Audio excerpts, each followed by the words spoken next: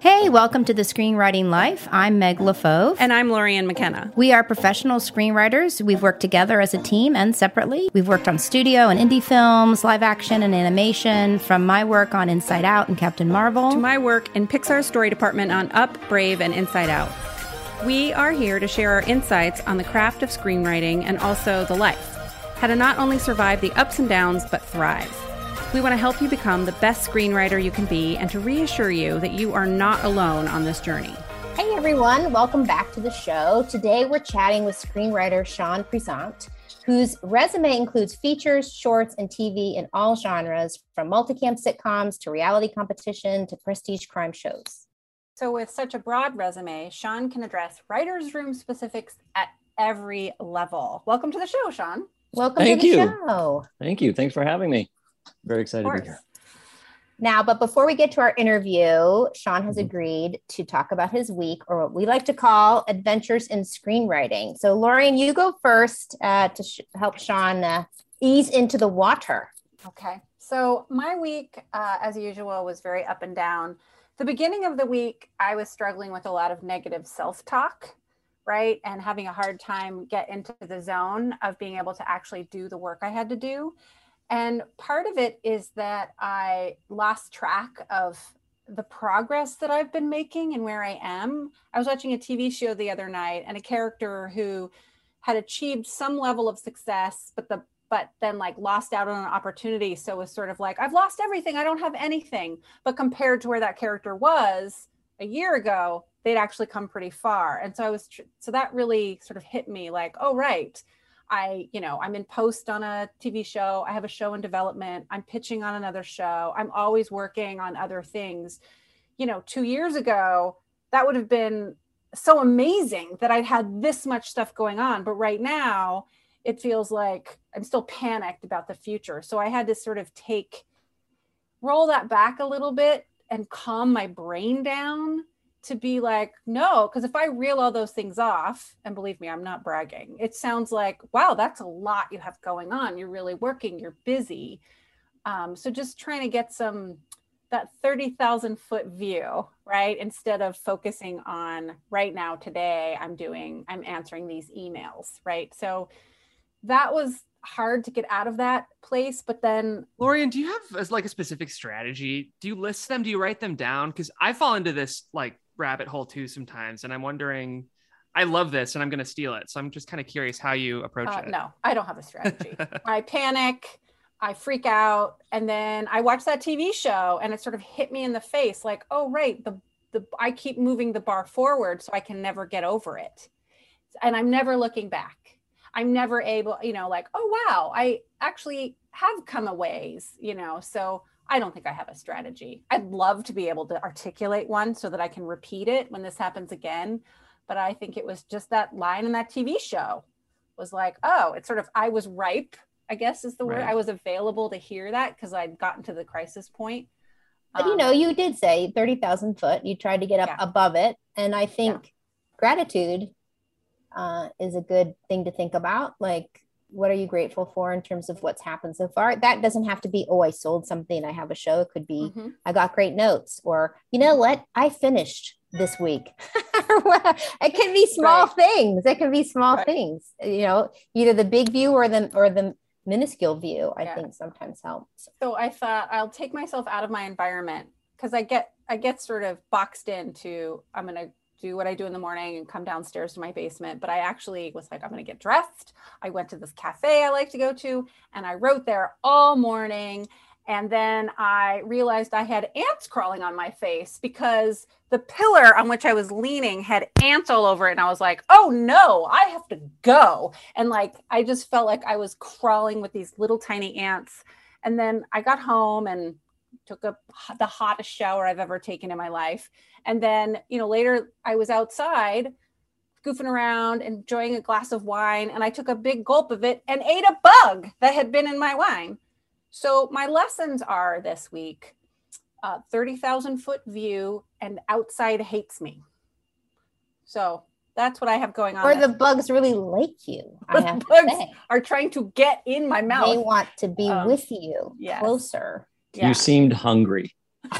So I think that's what happened. Yeah. So that was helpful, but I did get some good writing done. When I stopped my brain from telling me that it was pointless. Perfect. Yeah. Sean, how was your week? My week was good. I mean, we wrapped a show a few weeks ago, and then I randomly had a gallery show of sculpture that I had to crank out very quickly. And so that closed last week. And now I've been getting back into a pilot that right before all that, I got a bunch of notes from the producers. And so I sort of forcibly had a couple weeks to not look at it. And so it's been fun to climb back in and see it with sort of fresh eyes again. They were the kind of notes I got that was sort of like, okay, we need to get more inside this character's head at the top, which is always a little daunting thing because with pilots, there's not a lot of real estate. So like, okay, how can we efficiently get inside this character's head? So it's been wrestling with that a little bit, and also a little bit of the just get yourself in the chair. It's back to, just getting in the chair behind the computer and getting into it again. What is your medium for sculpture? Metal. Oh, cool. I went to so the show. It was really cool. Do you have a page that we can all go look? Sorry, I know this is a writing podcast, but I'm interested. It's okay. It's you can just go to there. Some of them are on just my name.com. So SeanPresant.com. Okay. I'm going to what I really like about them is that they tell a story. Of course they do. So there's a lot of movement and there's a story in them. And it was really fun. It's sort of, it's a writing podcast. But Meg, you talk about all the time, like you're painting or doing, teaching yourself new things as a way to get your brain moving in a different creative way. So I think that's so great. And I love that, sculpture is so great because you're using your hands to tell the story. It's so great to have a different physicality to art. I think we as writers can get so stuck up in our heads. Absolutely. That it's really good to do something. Well, obviously you're in a gallery, so it's not a hobby; it's a profession. It's somewhere between the two, but it's. I find that between gigs, like when you're in production, you have no time to do anything. But in between, because what we do is so much in our heads, I feel this need to make things with my hands.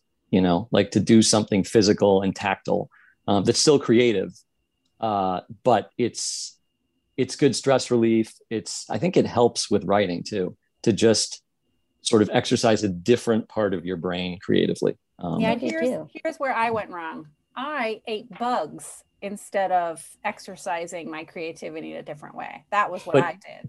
But if you frame that as performance art, it's a different thing. That's sure. Nice. Yeah. So Meg, how was your week? My week was the first 3 days was really doing the arc for this movie, which my listeners have been hearing, Sean, that every week I'm doing another arc for this movie with my co-writer. But this time I really think, this time I really think we have it. We sent it off to the group. I hope on Monday, in the email we wrote, we're excited to go to draft, meaning people, we're going, let's go. Of course, anything can happen. I'll tell you next week. And then, of course, I was so excited to have a day to go to my passion project, which you all know I got notes on and I need to do, and I need to break that Bible. And so I did absolutely nothing. But you thought about it real hard. I kind of did not. You felt guilty about not doing it. I did feel guilty about it, but I think my brain is tired. And I think I went into a little bit of a spiral because we've done so many versions now of this character that I feel slightly disconnected from it. It's gotten so intellectual. By the way, it's not, and I will get back into it, and I'm not worried about it, but I'm not trusting it anymore in a weird way because it's been iterated so much without being able to write any of those vomit scenes, as we call them, that I have to get back into it. And so I think I just got a little bit I don't need to write anything else right now. Plus I need to do a lot of research in order to write the next thing. And Who has time to do that crap? Research. Anybody out there? I love research. I love research. I love it when I have time, but I just feel the pressure of I have to figure out this entire time period from this person's perspective and how they would have lived and, you know, what they would have done every day. Okay, when am I doing that? But you know, I'll do it. So that was my week. But that's boring stuff compared to Sean. We have Sean here. Let's talk to Sean. Let's get to our interview. So let's just start the way people really love to hear how you got started in television. I went to film school for grad school. And so coming out of film school, I made my short. And I made this short little comedy called Suburban Monogamy. And it did fairly well as shorts go. So it got me to a lot of festivals. It got me some attention, and it ultimately got me a job. My first job, which was the Wayne Brady Show, which was a sketch show at ABC. And it sort of flowed from there a little bit. So sort of my way in was making this little calling card that could be used as basically like here's what he does, here's his voice. So. Within a genre, I'm meaning within comedy, so they know you're a comedy writer. They know what kind of comedy you do. Right. Like it's identifiable, right? Like how to sell you now. Yeah, it was. Yeah, that was the initial thing. It was like you're a comedy guy, you know, because it was this short, little, heartfelt, kind of funny mock '50s propaganda film that followed this couple from basically high school till they died in like 17 minutes, I think. But even if I look back on it now, I'm like, this still is my voice in a weird way. It's broad comedy, but always with that little sort of piece of heart to it. But it did initially brand me. This is what you do. So not in a bad way. When in that process, you know, getting Wayne Brady, when did you get repped?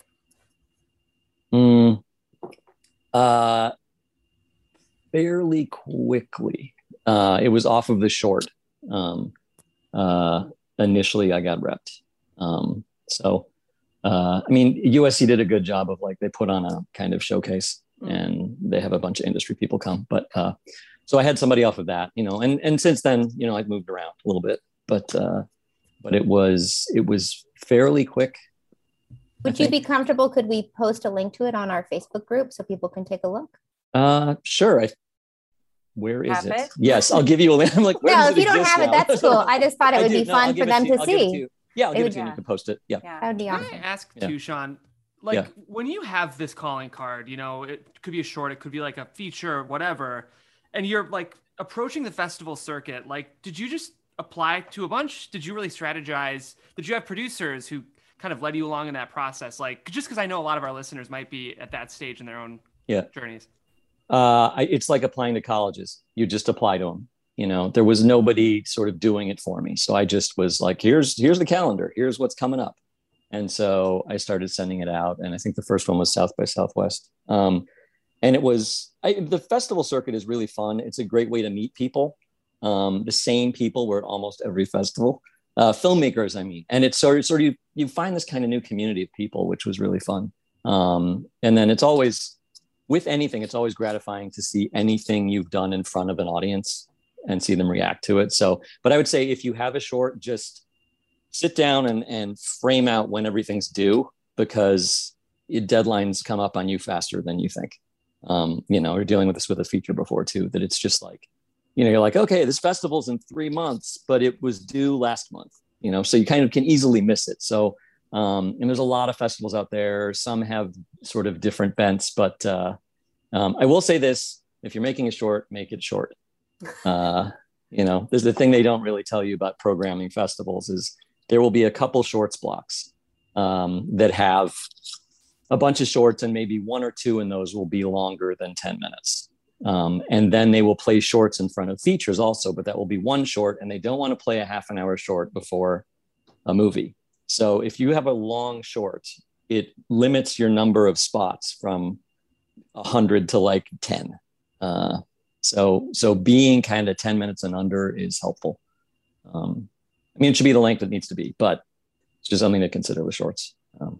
Yeah, and why will this short stand out? Like yours stood out, I'm sure, for the heart and the comedy and your voice, right? Like you really have to commit to what's going to make you stand out.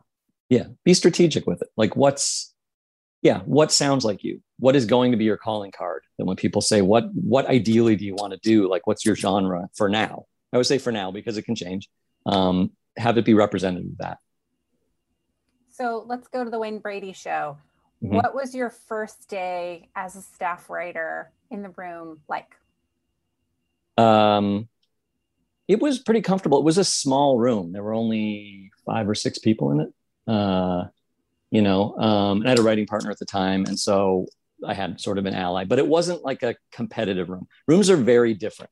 They all feel very different. And to say like, here's the rules of a room, it all varies. Because that was doing sketch, I think it was a little bit different than doing slightly longer form, because it was just about everybody coming up with sketches, and also trying to figure out what the show was. But it was not, everybody was nice. Everybody was supportive. We had some people in there who had been doing it forever, and when they stopped and talked, you would just kind of like stop talking, because you're like, okay, I want to hear about your experiences with Michael Jackson, who you have on speed dial, like stuff where you're like, I have nothing to contribute to this conversation, but this is amazing. And I always feel like as you get in rooms, if you ever get around people who've been doing this forever, like it's gold. Like their stories are amazing because it's firsthand, like, watching the industry shift, and watching how things changed and just hearing these crazy stories, about legends and stuff. So like, I always want to be aware that like, if there's somebody in there who's been around forever, tell me stories. I want to hear all of it. But it was a supportive room. And what would your advice having been around a while, on the other end, and to a new writer coming into a room, maybe for the first day, for the first time, what would your advice, what would your approach be? What would you suggest? I would say, don't worry too much. You go in, and the thing that like, we've built up writers' rooms so much that they can be intimidating. People go in and they get in their own head. When you get in your own head, you're not there present for the conversation that's going on. If you're questioning, like, are these people smarter than me? Am I good enough for this? All that, you're not thinking about what you're thinking about in there, which is like story, character, pitching jokes, if it's comedy, plot lines, all of this, which is why you're there. And so I think the great sort of revelation is that everybody in that room is a writer, and everybody in that room goes through all the insecurities writers have. They, everything you're thinking, they all have thought or do think at every level. And so it's easy to go in and be intimidated, but that room wants you to succeed. And no one's really keeping score. Usually it varies by showrunner and room, but as a staff writer, if you contribute anything, it's a plus. Your people know you haven't done it before. You're there to learn, but also this is your new community. Be open with people, be nice, be who you are. And don't be intimidated, because rooms by and large are very friendly. There are some that are very tense. It tends to filter down from the top. Like if the showrunner is a tense person, the room will be tense. If the showrunner is like a nice, respectful person, the room will be that way. And so, just go in and be yourself and be a person. Don't worry. The folklore is that comedy rooms can be super hard because everybody's trying to tell a better joke and kill the other joke, and that has not been your experience. It has not, but that's particular to me, I think, in the shows that I've been on. I know people who have been in rooms that are like that. I have worked with some writers who are like that. But generally, yes, people want to get their jokes in. If you are the person who's always getting your joke in, you seem more valuable. But if you're obnoxious and you're the person who is killing everybody else's joke without something better, that gets remembered too. If you're the person in the room who's always just like pointing out, if you're going to point out a problem, you have at least an attempt at the solution. You're not just saying this doesn't work or that joke is bad. Well, yeah, we all know that. You got something better? Otherwise, you're just complaining. And even if it's, I'll sometimes, if it's like, you know what, I don't have the joke here, but I think it's in this area. You know, I think it has to do with basketball, you know, whatever. And then someone else will go, oh, and then they'll get it. And, you know, it's like an assist, which is the closest we come to being basketball players, I guess, is it's like, because otherwise it's like, we're a bunch of nerd writers, but it's, so you just want to keep moving the ball forward, I think. And if you're in a tense room, sometimes there's just no way to win. You know, I know someone who was on a show, very popular big network show with a notoriously difficult showrunner, and his mentor, when he went in the room, said, sit back over there. This was a big room. And he's like, but that's behind the column. And he's like, exactly. There's less chance you'll get fired the first day. Because that was a very tense showrunner who got annoyed by things and would fire people left and right constantly. I feel like I've been lucky that I haven't been in rooms like that. But just take everything in stride. And again, just be yourself. Anything you contribute is a plus. You're a staff writer. No one is expecting you to break the whole show. You know, you're there to help. And as you get more confident and as you kind of climb up the ladder, your responsibilities will grow. But, you know, I know people who've gone in as staff writers, and from the get-go, they're like the best person in the room. Because what we do is something that sometimes you're taught it and sometimes you're just good at it, you know, and usually you're somewhere in the middle. And so you could be coming in as a staff writer and already be better at this than someone who's been doing it for 20 years, you know, or you could be a newbie at it. You're just learning, and that's okay. But just don't worry about it. You know, it's all the advice I could give. It's also like, don't take too much advice. Just go in, enjoy the company. You're making a TV show. You're getting paid to write. It's the most amazing thing in the world. So just appreciate that. Have you ever had the experience of you struggling to get into the head of that showrunner, or see writers struggling to get into the head of the showrunner, like what they're writing, their episodes or whatever are just not lining up? Like, what do you do if you're that writer? Like, what's the solution to that? If you're not getting something, I think communication is the key to all of it. So if you're out of sync somehow, go sit down with the showrunner, not in the room, you know, just say, hey, can we sit down before or after at some point, and just talk to them about it, you know, where you're struggling, what you're not getting. You know, the showrunner's job is to get the most out of everybody in the room. And so if you're struggling, it does no good for you to sit there and struggle for months when like an hour conversation, or sometimes even 20 minutes with the showrunner one-on-one, or with another writer. Like, that's the other thing, is you can go to other writers and sit down in their office or your office and just be like, I don't get this. I'm not getting this. You know, and most people will be supportive. You know, most showrunners will be like, great. Okay, here is what this is. Let's work through it. You know, and then you get it, and then you're a productive part of the room again. You know, and that's just a process. And that's the thing I would always hammer into people is, before you get in your own head, go talk to somebody, go talk to the showrunner, go talk to the co-EP if the showrunner is too busy. You know, lines of communication are open. My worst mistakes have been where I just tried to do it myself, when really it would have been better to sort of go hash it out with somebody who is at sort of an upper level. Just because it's very much a group effort. You know, when you are breaking episodes as a group, everybody takes ownership of it. So if you go off and go rogue and you come back in, you know, like the story didn't make sense to you when you went to go write it, and so you rebroke it. When you come back in, everybody is dumbfounded. They're like, but wait, we broke this. This was the story. Why did you go this way? And you say, well, this didn't work. It's much better to, when you realize it doesn't work, go back in the room with everybody and fix it as a group. You know, you can have what you think is your solution, but at least run it by people. You know, because that's really even good though advice. It's really good advice. Sorry, even though, keep going. Even though it may be your episode and your name is on it, people, I can't explain it, but it's like, in a good way, everybody feels like it's theirs, you know? And in some shows, you don't even write an episode. They're group written, and they just, okay, whose turn is it to have a name on a script? It's yours. So this will be your episode. And sometimes you will go and write the whole thing and almost no words will change. Mm-hmm. But it still is, this show belongs to the room.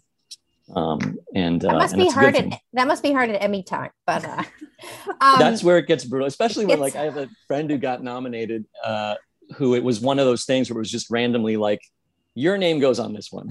It's like, okay, luck of the draw. So we also took questions from our listeners on our Facebook page. Yeah. So we're gonna do some of those. Lauren, you want to start? So this question comes from Marjo, wants to know about the skills you need to run a room. So I will say, to preface this, Sean and I were just in a room together, and it was a delight to work with him, and he often had to run the room. So can you talk a little bit about that, where you're running the room when the showrunner's out of the room? Mm-hmm. How do you do that? It's a very different process. And the first time you do it, you will understand a lot more about what's useful to do when you're not running a room and what's annoying, where it's like people who pitch the same thing 5 times when you're like, I heard you. It's just where if I haven't, like, I heard you, right? But everybody's yelling stuff out. And so you're just trying to filter through what works and what doesn't work. And so you end up being more sort of curator at that point. You're guiding where you're going, and where you're going. So you want to be clear on where the story's going, what we're doing. And then you're mostly just fielding ideas from people, we need a joke here if it's a comedy thing and people are throwing things out, and you keep listening until you hear one. And then you're like, yeah, we'll try that. And then that goes in, if it's breaking the story, it's okay. How do we get from here to here? What's the next beat? And people are throwing out ideas and you're hearing them. And the thing is, it's about hearing people, and hearing that even if it's not the right idea, but it's the seed of an idea, using that to sort of course correct and go like, okay, you know what? Great idea there. Let's keep talking about that. Let's go that direction. And so at that point, you're kind of taking yourself out of it. If you have a solution to it, great. But it's sometimes hard to balance both of those. What your job is to know where the ship is going, and then to take everything that's coming at you and filter it, so that you keep going in that direction. And also, it's like in the case with you, it's like if you're not the showrunner, and the showrunner has left and said, now you're running the room. If you don't know where you're going at that point, or where the showrunner wants to go, make sure you're clear on that before they leave, so you don't spin your wheels going the wrong direction. It's very important, like, especially for the number 1 and number 2, to be in line, like, this is where we're going the same place. How do you handle disagreements in the room, or a writer who's, and I don't know if this happens in TV as much, but there's often in rooms a disruptor, right? Like that is kind of why they're there and why they're cast, because they will always be like, but why are we, in Ireland or whatever? Like, and you're like, wow, okay, it's 5:00 and you're asking me that question. What do you do if there's a disagreement between writers of where to go, or people are really feeling passionate about something in different ways? You pull rank. No, you you basically, you go with what you think is right, and you just, if they're yelling at each other, as soon, if writer A is like, they need to go up the river, and writer B is, they need to go down the river, like, and you know what, they need to go down the river, and A's yelling and screaming, you're just like, a great idea, but we need to go down the river, so we're going that direction, and that usually will fairly quickly shut that down. Those are the worst, the writers who just attack other writers. There's a special place for them, because it's like, what we do is not easy, and it's exhausting, and no one needs that energy. But when you're running the room, like, there's ways to kind of shut it down. Like, once that person sees they're not going anywhere, they're either going to get quiet or they're going to leave. But either way. Well, and as a staff writer, it sounds like you got to be able to pivot, right? Like, if you really feel passionate about going up the river, but your showrunner or the head number 2 has decided you're going down, I would think you then have to pivot and make the best going down the river episode that you can, right? Yeah, like, you can't exactly. Hold on. Exactly. That's exactly right. It's, it's for people who do improv, the whole yes and thing, where it's like, when somebody throws you a suggestion, you don't negate it, you go with it. And which is not to say you go with every idea people pitch, but once it's clear we're going this way, don't keep pitching the other way. If you feel really passionate about it and you've pitched it once and you feel like maybe they didn't hear it or they need to hear why you think that, that's okay. After that, if it's like, no, we're going this way, go that way, right? It doesn't help anyone to try to drag everybody the other direction. And you'd be surprised how many times, even though you think you're going the wrong direction, once you're sort of open to it, you realize, okay, this is why we're going this way, and then you start to get ideas that way. It's a group project is the thing. Like TV is a group project. And so you have to treat it accordingly. And there's feature writer rooms now, and it's exactly the same. And some feature writers can do it and some absolutely cannot because they're not trained or used to being in rooms with people, but it's exactly the same. Yeah. I have a question about, being the number two in the room, I think from my observations, must be hard because when the showrunner decides something, everyone in the room has to go, okay, right? When you're running the room, when the showrunner isn't there, there's an expectation that they will respond to you the same way, right? But you also sort of know you still have to pitch it back to the showrunner, right? So it's this really tricky sort of political place where you have to still be wearing your I'm in the room hat and I'm proxy for the showrunner right now.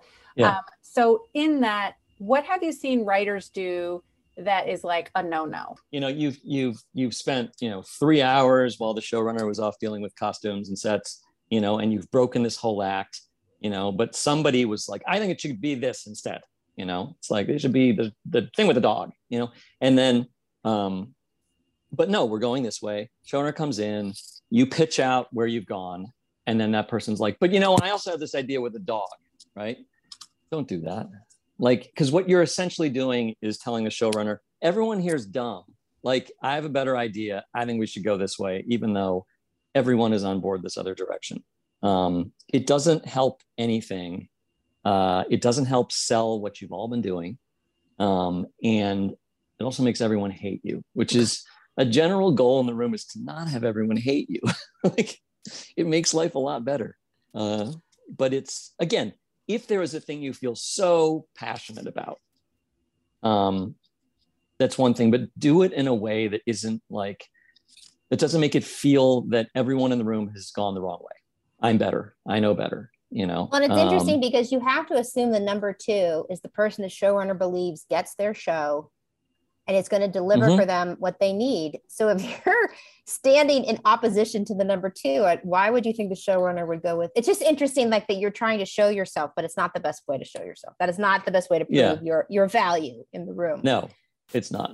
And it puts you ahead of the story and ahead of the team. And, that's a tricky one. That's a tricky one. It's a tough one. Because there are definitely, like, we've all been in situations in the room where you feel like this is definitely going the wrong way. Right. But if you're not in the position then to say that, you definitely want to say it. It's your responsibility to say it once. But if everyone's like, no, we're going this way, this is the way, feels right, the showrunner wants to go this way, get in line with that. Be supportive of that and try to find the best part of that. And also look for, like, why is that not working for you? Because you may hold the key to what makes it work better. You may have this element that's like, okay, we can do that, but this story element's going to bump everybody. But here's a solution for it. It's not going the whole other direction. It's just a little moment. It's a little character moment. It's a joke. It's, piece of action. It's something that enhances the way you're going and doesn't fight it. If you have one of those moments, Sean, where like you feel strongly that you're having an instinct or an idea that might push against what the direction the room is going, but you have to stand up for that idea, is there like an etiquette or an approach in the room that you think you should take to raise that flag the one time you do it? I think you just say, I have a thought, and I know this is the other direction. This isn't where we're going, but just to throw it out there so we consider it. What if it's this instead? Or do we think we're going to have this problem down the road if we go this way? That's a nice way to do it, as opposed to, you're all wrong. It's this stupid, go the other way. This doesn't make sense, right? It's just about, it's respect on some level. Well, I like about that too, is you're acknowledging this is going to, you're acknowledging before you say it, this might be disruptive. Yeah. And I acknowledge that, but it's important enough clearly that I'm going to say it. So I like that too. It's because you do want to trust your gut. You don't want to get in the habit of always, always just going in the flow to the point where if something is bumping you, you're not going to say it. It's always okay to say it once, even twice maybe, but once it's been sort of shot down, and here's why, don't keep doing it. It's not productive. It just makes the day longer. But do trust your gut. If something is bothering you about the direction you're going, bring it up. That's why you're there. You are there. This room is 5 to 15 people who all have different opinions, and we're hired because of that. And so your gut, even if you're a staff writer, your gut is as good as the gut of the number 2, sometimes the showrunner, even, because it's writing. It's like your brain works the way it works. You understand story on some level. You understand character. And so if something's bumping you, it's probably going to bump somebody else too. So be confident in that, but don't be an asshole. Be confident, but not an asshole. That's a new t-shirt that we're going to That's the new t-shirt, yeah. I think that sums up how to be successful in the writer's room, right? Yeah. Be confident, but not an asshole. Great. Yeah. Shirt number 2. Yeah. Okay. Nina wanted to know what it's been like being in the writer's room and during the pandemic in terms of Zooming. And do you see anything that's going to, carry on after we all get back in person? Yeah. Zoom rooms are terrible and exhausting, but it's amazing that we could still do this, right? So they've been kind of a saving grace, because think about it. We could work through the pandemic safely. The difference is they're just really tiring. And I was reading something about how part of it is that when you're staring at a screen with multiple boxes, your eyes are like micro scanning the screen so many times that you don't notice it, but your brain gets tired. And so there's lots of little strategies people use, like having a actual paper next to it that you can take notes on and look down at, so your eyes are not always on the screen, is sometimes helpful. But with the Zoom room, I've tended to find that after about 4 hours, people are fried, like 4 or 6 hours. And sometimes you still have to do longer hours, but they get glazed over. Part is the nature of it. Also, it's much more focused. Like when you go in a room, because you're writers and you don't really want to write, if you can avoid it, you spend so much time talking about everything else. Like what you did this weekend, what you ate, what are we ordering for lunch? What are we ordering for yesterday? Lunch? Yeah. Right? Did I order the wrong thing? Can we look up pictures of everything on the menu because I want to see before I order it? Like, it's anything you can do to avoid writing. But that stuff is extremely valuable. Like, you'd be shocked how many times you get stuck on something. And you're like, we need a B story here. Oh, remember that thing like 2 months ago where you took your daughter to the amusement park and she threw up on the ride? Like, let's use that, right? Stuff comes back in a weird way. So it's not wasted time.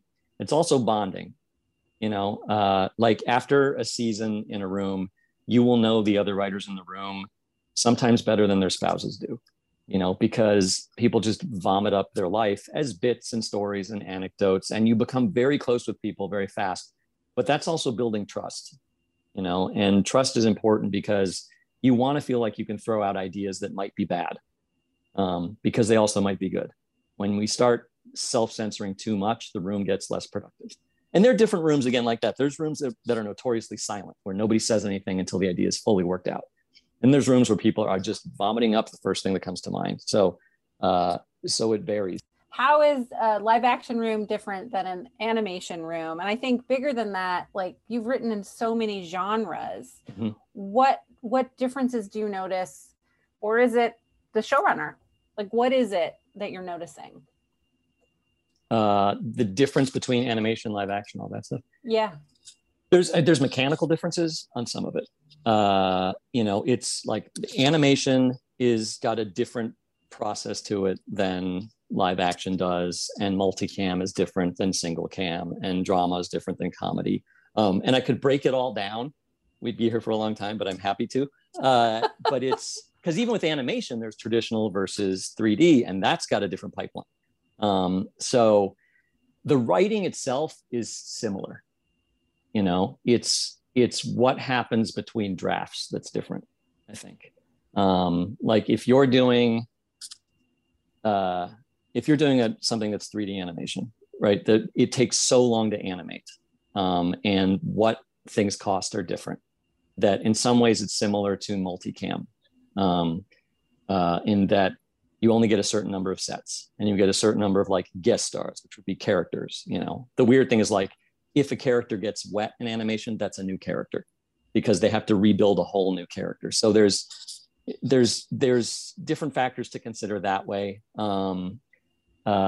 In traditional, you're a little more free because it's not quite as expensive, and it doesn't take as long. But then there's some parallels in that, like if you're doing a multicam sitcom, which means you have a live audience and you do a live taping, and it's the most fun of any form, if you ask me, because you get to see your stuff in front of a live audience. But that you'll do the draft, and then you'll go have rehearsals, and you'll see the actors do it, and then you'll make changes. Well, now in computer animation or in traditional also, you'll get animatics back, which is sort of a similar process. So you see it a little bit and you make adjustments to the script, and then it goes back and they change it, and so on and so forth. If you're doing a single cam show, drama or comedy, it's more like you can change it on the set while you're there, but it's not like you're going to get stuff back and go like, okay, let's rewrite this scene and do it again because you've shot it. So it's, if you're the writer on set, you're going to deal with it on set. So that process is a little different, but the writing is the writing, right? So when it comes down to it, you are still doing the same thing. What is the story? What are the characters? If there's a comedy, what are the jokes? If it's a drama, where's the drama? If it's action, where's the action? And you're beating out the story, and then someone's writing it, or you're writing it as a group, and then you're rewriting as a group. In drama, sometimes less so. Sometimes it's more just hear the notes and then go make the changes. But in the rest of the formats, it's usually coming back to the room. And as a room, you're going through the scripts. What does it look like when you write a script in the room? I think we all understand you break it in the room for the most part, right? You have the storylines on the whiteboard, or however the showrunner to do it. You come up with a very detailed outline, and then a writer is assigned and they go write it. How does it work when the room writes it? It literally, you sit there and the writer's assistant has, final draft up, and you go through line by line. It's just, and then they say this, and then it says this, and then they say this. Most often when we've had to group write something, it's been, we'd break it as a room, and then we'd split up into groups of like 2 or 3. It's be like, you take scene A, you take B, you go do the next one. And then when you finish it, you come back in and you grab the next one down, and you just basically get this draft out as fast as possible. But in those cases, because I haven't really been in a lot of rooms that group write from go. Actually, that's not true. I did do one. And when you're doing it that way, it's usually because the script has been killed for whatever reason. Like the network didn't like it and pulled the plug, the star didn't like it, and you just need to draft quickly. And so you do that, and then as a room, you come in and make it cohesive, make it make sense. Room writing, it's usually like the showrunner will sit there and mostly kind of be dictating, and then people will throw lines as you go. And then if they leave, maybe the number 2 is doing it, but it's a much more of a group thing. And if you're a staff writer at that point, well, you're like anybody else in the room. You're like, what about this line? Okay. But there's usually someone who's steering it, who's saying, then this, then have them say this, then have them say this. And it's, if you get in a room like that, it can be very easy because you're not writing a draft at home. So it's just, it all happens in the room, but the hours can get very long. I bet. Yeah. Jeff, do you want to ask your question? Yeah, I'd love to. I feel like I'm so impressed by how eclectic your resume is. I feel like comedy is kind of the through line. But if I've done my research right, it seems like your newest credit's more of like a kind of prestige single cam crime drama. So I'm wondering, like, how do you feel like it's important for a writer to like have a brand when they're getting staffed? Is that something you come up with, or that your management kind of works with you to find? And specifically, like how have you gotten in, multicam rooms, children's shows, and like kind of high concept prestige crime stuff as with your voice? I mean, they will brand you. You don't have to worry about it. Someone's going to brand you. But also, if you keep getting put up for stuff that you don't feel like is your brand, you can tell your agents or managers, this is not really the right fit. But usually at the staff level, you're like, I need a job. Like it's whatever it is. But they will sort of brand you as something. You know, if you talk to agents and managers, they'll talk about the value of staying in your lane, and they're not wrong. It's easier to just be like, this is the comedy guy. He does multicam comedy. He's multicam comedy. There's a simplicity to it, and then executives get to know you as that, and so it's a thing. In my case, a lot of it was based on like producers I knew, and you know, like I ended up on a crime show because I did a sci-fi movie, and the producer on that was doing this other show. We had a really good experience on the movie, and so he put me on the show. He's like, I want you to be on that. So and that show is got some comedy elements to it also, but it's, you know, it's also about the material you're generating. You know, like on some level you get to a point where, okay, this person's done shows, like they know how to be on a staff. If you've been a comedy person, but you write this like kick-ass drama pilot that everybody's like, this is freaking amazing, you know, you can try to get staffed in drama off that. And they'll say, look, he or she has been in rooms. They know how to do this, but they really want to go this direction and read this. You know, the one thing as writers we can always do is write material that shows we can do this thing, you know, and if it's really good and it resonates, then people go, okay, cool. Like, you know, eventually it can work for you that you can do a bunch of stuff. But initially you're going to get branded as something, and that's okay. It means you've been hired to do something, right? It means like you've been in a room. But then as you sort of go up the ranks, you just know how to make stuff. Like, you know how to get stuff done, you know how to get it across the finish line. And so then you can swerve more. You know, it's always a more of a challenge if you're going against your brand. But I think also if you really look at most of the stuff I've done, the brand exists within it. You know, there's still like even the procedural is like, it's a show that's got a tremendous amount of heart to it. There's this little moment at the end of every episode that is kind of a little heartstring moment. And that's because the producer, Dean Devlin, produced it, and like, that's what he does. He's so good at it. So, but almost everything I've done has that in it. So on paper, it looks like nothing's related. If you really go through all the shows, there is kind of a through line. And for the writer, for the writers who aren't repped yet, I mean, because I mentor, and often I get the question, and I really do think, and tell me if you disagree, I do think you branded yourself before you got representation. You branded yourself with that film. Yeah. Meaning they knew how to sell you. This is what he's good at. Look at that. He's funny with heart, this kind of humor, this kind of heart. And I find a lot of young writers have so many different genres of scripts, which is great, by the way. Try everything to see what you love and what you're good at and where your voice really comes through and you're learning your craft. So I'm not saying don't write all those scripts, but eventually if you've won a contest with this script, they're going to start to brand you with that genre, that thing, because this is what you got you attention.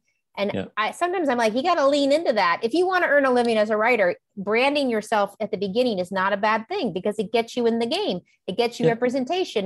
What do you think about that? I completely agree. 100%. Like that's why it is that thing that you come out with the first out of the gate, like that's your brand initially. It can change, but like if you get hired to do something, you're going to get like, no one looked at my short and said, let's put him on SVU.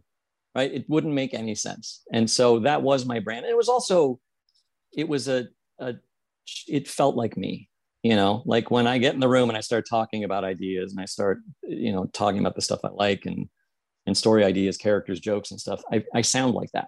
Like I feel like that. And so it wasn't wrong. It's just, as you grow as a writer, you start getting interested in other stuff too, you know, like you start looking at other stories. And my thing has always been, what's the best way to tell this story? You know, it's if it's a big historic epic, you know, about Nazis, it's probably not best told through comedy. But then again, Jojo Rabbit did, and it was brilliant. So it's like there's ways to go against it, but I'm always like, what is the most effective way to tell this story that I want to tell? And that might be funnier, that might be darker, and then I try to go at it that way and hope that the work will speak for itself. But up front, completely agree with you. Like, this is your brand. Thank you so much. Oh, sorry. Go ahead, Lori. And I was going to go to the 3 questions, but you have one more question. Okay. Yep. This is a question Meg and I get asked. Most women get asked, but how do you manage your personal life and your professional life? Because being in a writer's room, being a writer is very demanding emotionally, mentally, physically. Like, so how do you balance your life with it? How do you balance your life? That's a hard question. I think it's like any other demanding job. You just, you try to make sure that, like, when you do have time off, you are attentive to the people around you, that you nurture your friendships and your relationships and your family with the time you have. People are very understanding generally, not always, but mostly, and also I think it helps to share your excitement about what you're doing with them, right? Because then they know why you're there. They know what you're doing. And also, talk about everything that's going on there, right? Like, if this is probably true of every job, though, like, when you have a job that sucks up all your time and attention and exhausts you, the people around you should at least know what you're doing.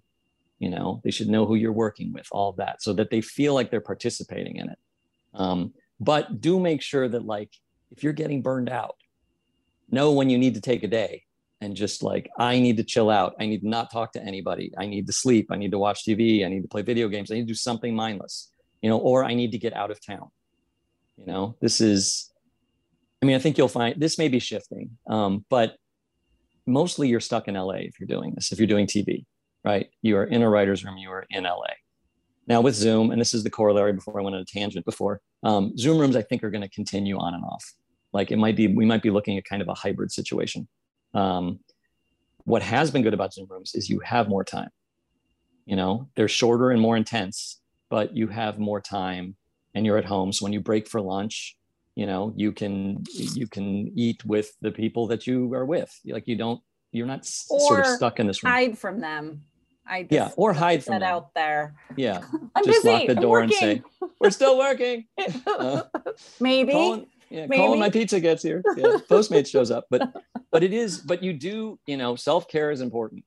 Like, you don't want to burn out. And it can be, rooms are exhausting physically. They can be emotionally exhausting, especially if there's, like, one person in there that you can't stand. Like, it's amazing the difference between having a room where everybody gets along and having that one person who just makes the day difficult. And it's, and you bond with everyone else over them. Don't be that person. Yeah. And 2, then it takes a toll, because you get home and you're like, wanting to and feeling like you're justified at yelling at somebody all day and not being able to is emotionally devastating. You get home and you're just like, I'm so tired, don't talk to me. But but know when it's like that, and communicate that. It's like, horrible day, I feel like this because this happened. And it's okay. Just include the people in your lives and don't stop your life. The good thing about this, the hard thing about what we do is that when you're doing it, it can be all encompassing. The good thing is it does tend to be episodic.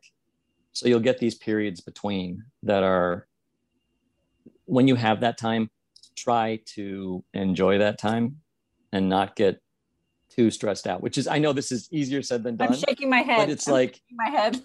It's like that, because then you're back on a show again and you have no time and you're like, why didn't I do anything during those 4 months to 7 years when I wasn't on something. Yeah. The reality is you're so potentially panicked and stressed about getting on another project that it is hard to find that balancing rhythm.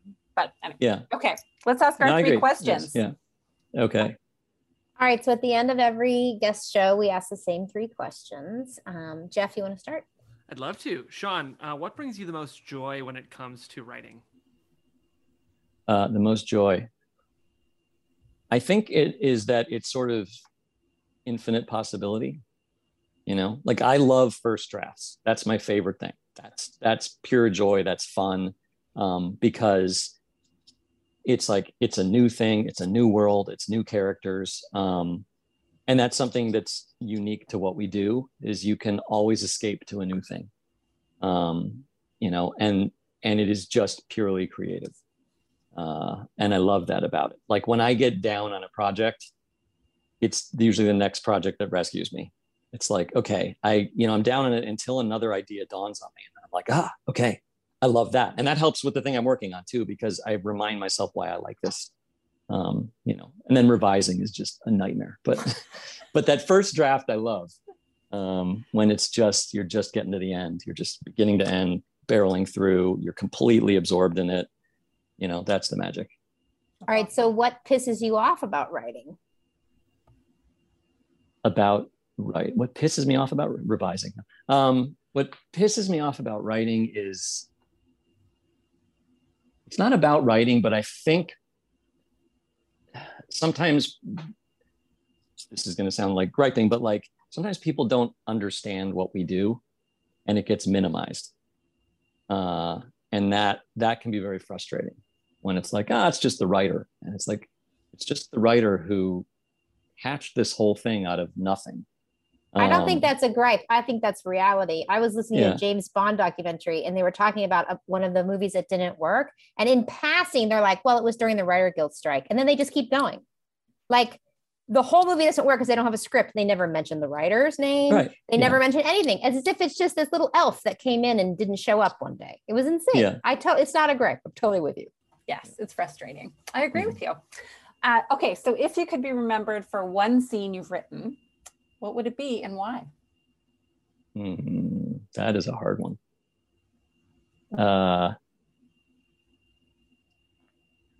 I think it's a scene actually in a movie I wrote a while ago that has not gotten made, but it gets me work. And I think part of the reason it does is because it's this like small little kind of almost murder mystery thriller thing about this like 17-year-old kid who's trying to stop a murder. It's not a kid's show though. It's a very dark thriller. But it's this character who, like, the world has just been bad to him, like his whole life. Like, it's not fair, like how cruel it's been to him. And as a result, he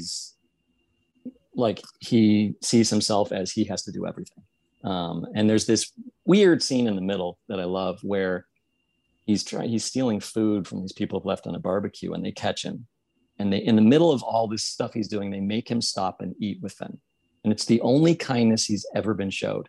Right. And he keeps going on for the rest of his thing, solves the murder, all the stuff. And then we cut to, and this is the scene I love, we cut to that couple, and they're just cooking, and, and the wife pokes the husband and she points at the window, and the kid's standing outside. He's just standing there. And they go out, and it's the scene where they're like, are you okay? And it's the first scene he ever asked anybody for help. And I get people who read it years ago and they're like, what happened to that? Like, and they remember that scene because it's weirdly moving, because and I think it's a thing we kind of relate to, because it's a character who is never vulnerable, which is a thing we all do. It's like we protect ourselves, and through the archivist gets to a point where he does this one simple thing that is the hardest thing for him to do, because it's the hardest thing for anybody to do, which is to say, I need help with this. Like, this isn't, I've seen the limits of my capacity, and it's a simple thing, it wasn't like, help me stop a murder. It's just like, help me keep my family together, help me do life. And it was gratifying writing it. And it's gratifying when you run into people you haven't seen and they're like, I remember that. So that's amazing. I love that. That's super awesome. Moving. Yeah. Thank you so much for being on the show today. Thank you. Oh, thank you for having me. It was fun. It was super fun and enlightening. And I know our audience is going to love it. All the information they got today. Great. Sean, before we let you go, anything you'd like to kind of promote, or, I know you mentioned your website, you mentioned some of your sculpture. I'm interested in this movie that's in development with Dean Devlin. If you could talk about that a little bit too. Oh, there's a movie called The Deal, which will be coming out at some point. I just saw the trailer for it. I don't know when it's coming out.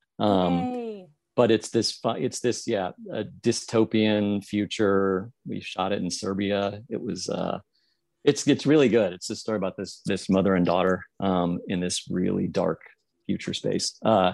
But so it sounds hilarious, Sean. It's hilarious. It is so devoid of humor. Like it was when I was writing it, I had a post-it up that said like no jokes. Like no, like it was just like it's not, keep it down. Of course, then we got there and shot it, and like the director, this Hungarian director Orsi Najpal, it was great.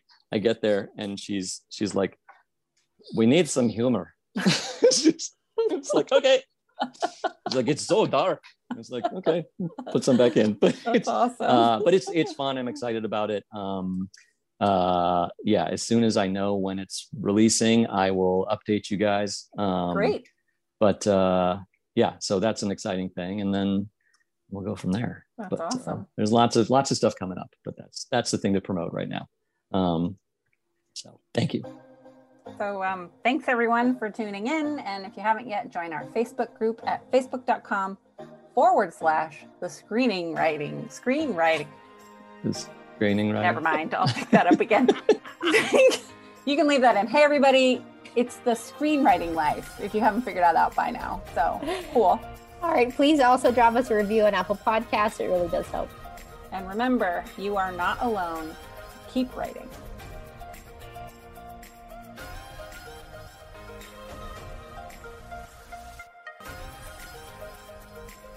Well, thank you so much to Sean Presant for that amazing interview. I feel like personally I took away so much from that. So Sean, thanks so much. And of course, thanks to all of you who listen. As we mentioned every week, one of the best ways to give back to our show is to drop us a 5-star review on Apple Podcasts. And they keep coming in, and if we stick to it, we might be able to hit that 1,000 reviews benchmark by the end of the year. So keep them coming. Right now I'm going to read a review from Trickster240, who says, to listen or not to listen, definitely listen. Lori, Meg, and Jeff have done an amazing job of bringing this resource out for people who are interested in the screenwriting career or even any filmmaking career. And through the episodes, you will learn the ins and outs of producing a good, sellable story and get to hear a lot from award-winning industry people. They really focus on letting you, the listener, know that getting your story made is 100% possible and give you 99% of the push to get you out there. All you have to do is write it. If you have a story you think needs to be told on screen, really consider giving this a listen. The wisdom of these 3, and sometimes 4, filmmaking wizards really helps to motivate you, dream big, and fuel you to keep coming back until the work is done. Though it is a scary process, they're with you most of the way and have given you a resource through the Facebook group to help make a community that you can look to for guidance on the industry. This podcast is a wonderful resource to help you get your name on the big screen. Well, thanks so much. Beautifully written and very thorough. Thank you so much, Trickster240. All right, I'll read one more from Van Milklin, who says, thank you. I absolutely love this show. It's helped me not only on a technical level, but more importantly on an emotional one as well, I think. I can say, not without a threat of embarrassment, that I'm actually kind of sorry to think that you are physical beings somewhere else in the world, as I've happily adopted your voices as my inner angels to help me with my process, guiding me when lost amongst the words and comforting me when fighting with my writing demons. Wow, this is a beautifully written review. I'm grateful to have found you, Meg and Lori, and wherever you are, and yes, I know it's not in my head. Well, Van Milkland, I want to read your screenplay. That was beautiful and existential and very rich. So thanks for that wonderful review. And thanks to all of you for listening to the show. We're back next week, and we can't wait to see you then. Until then, you are not alone, and keep writing.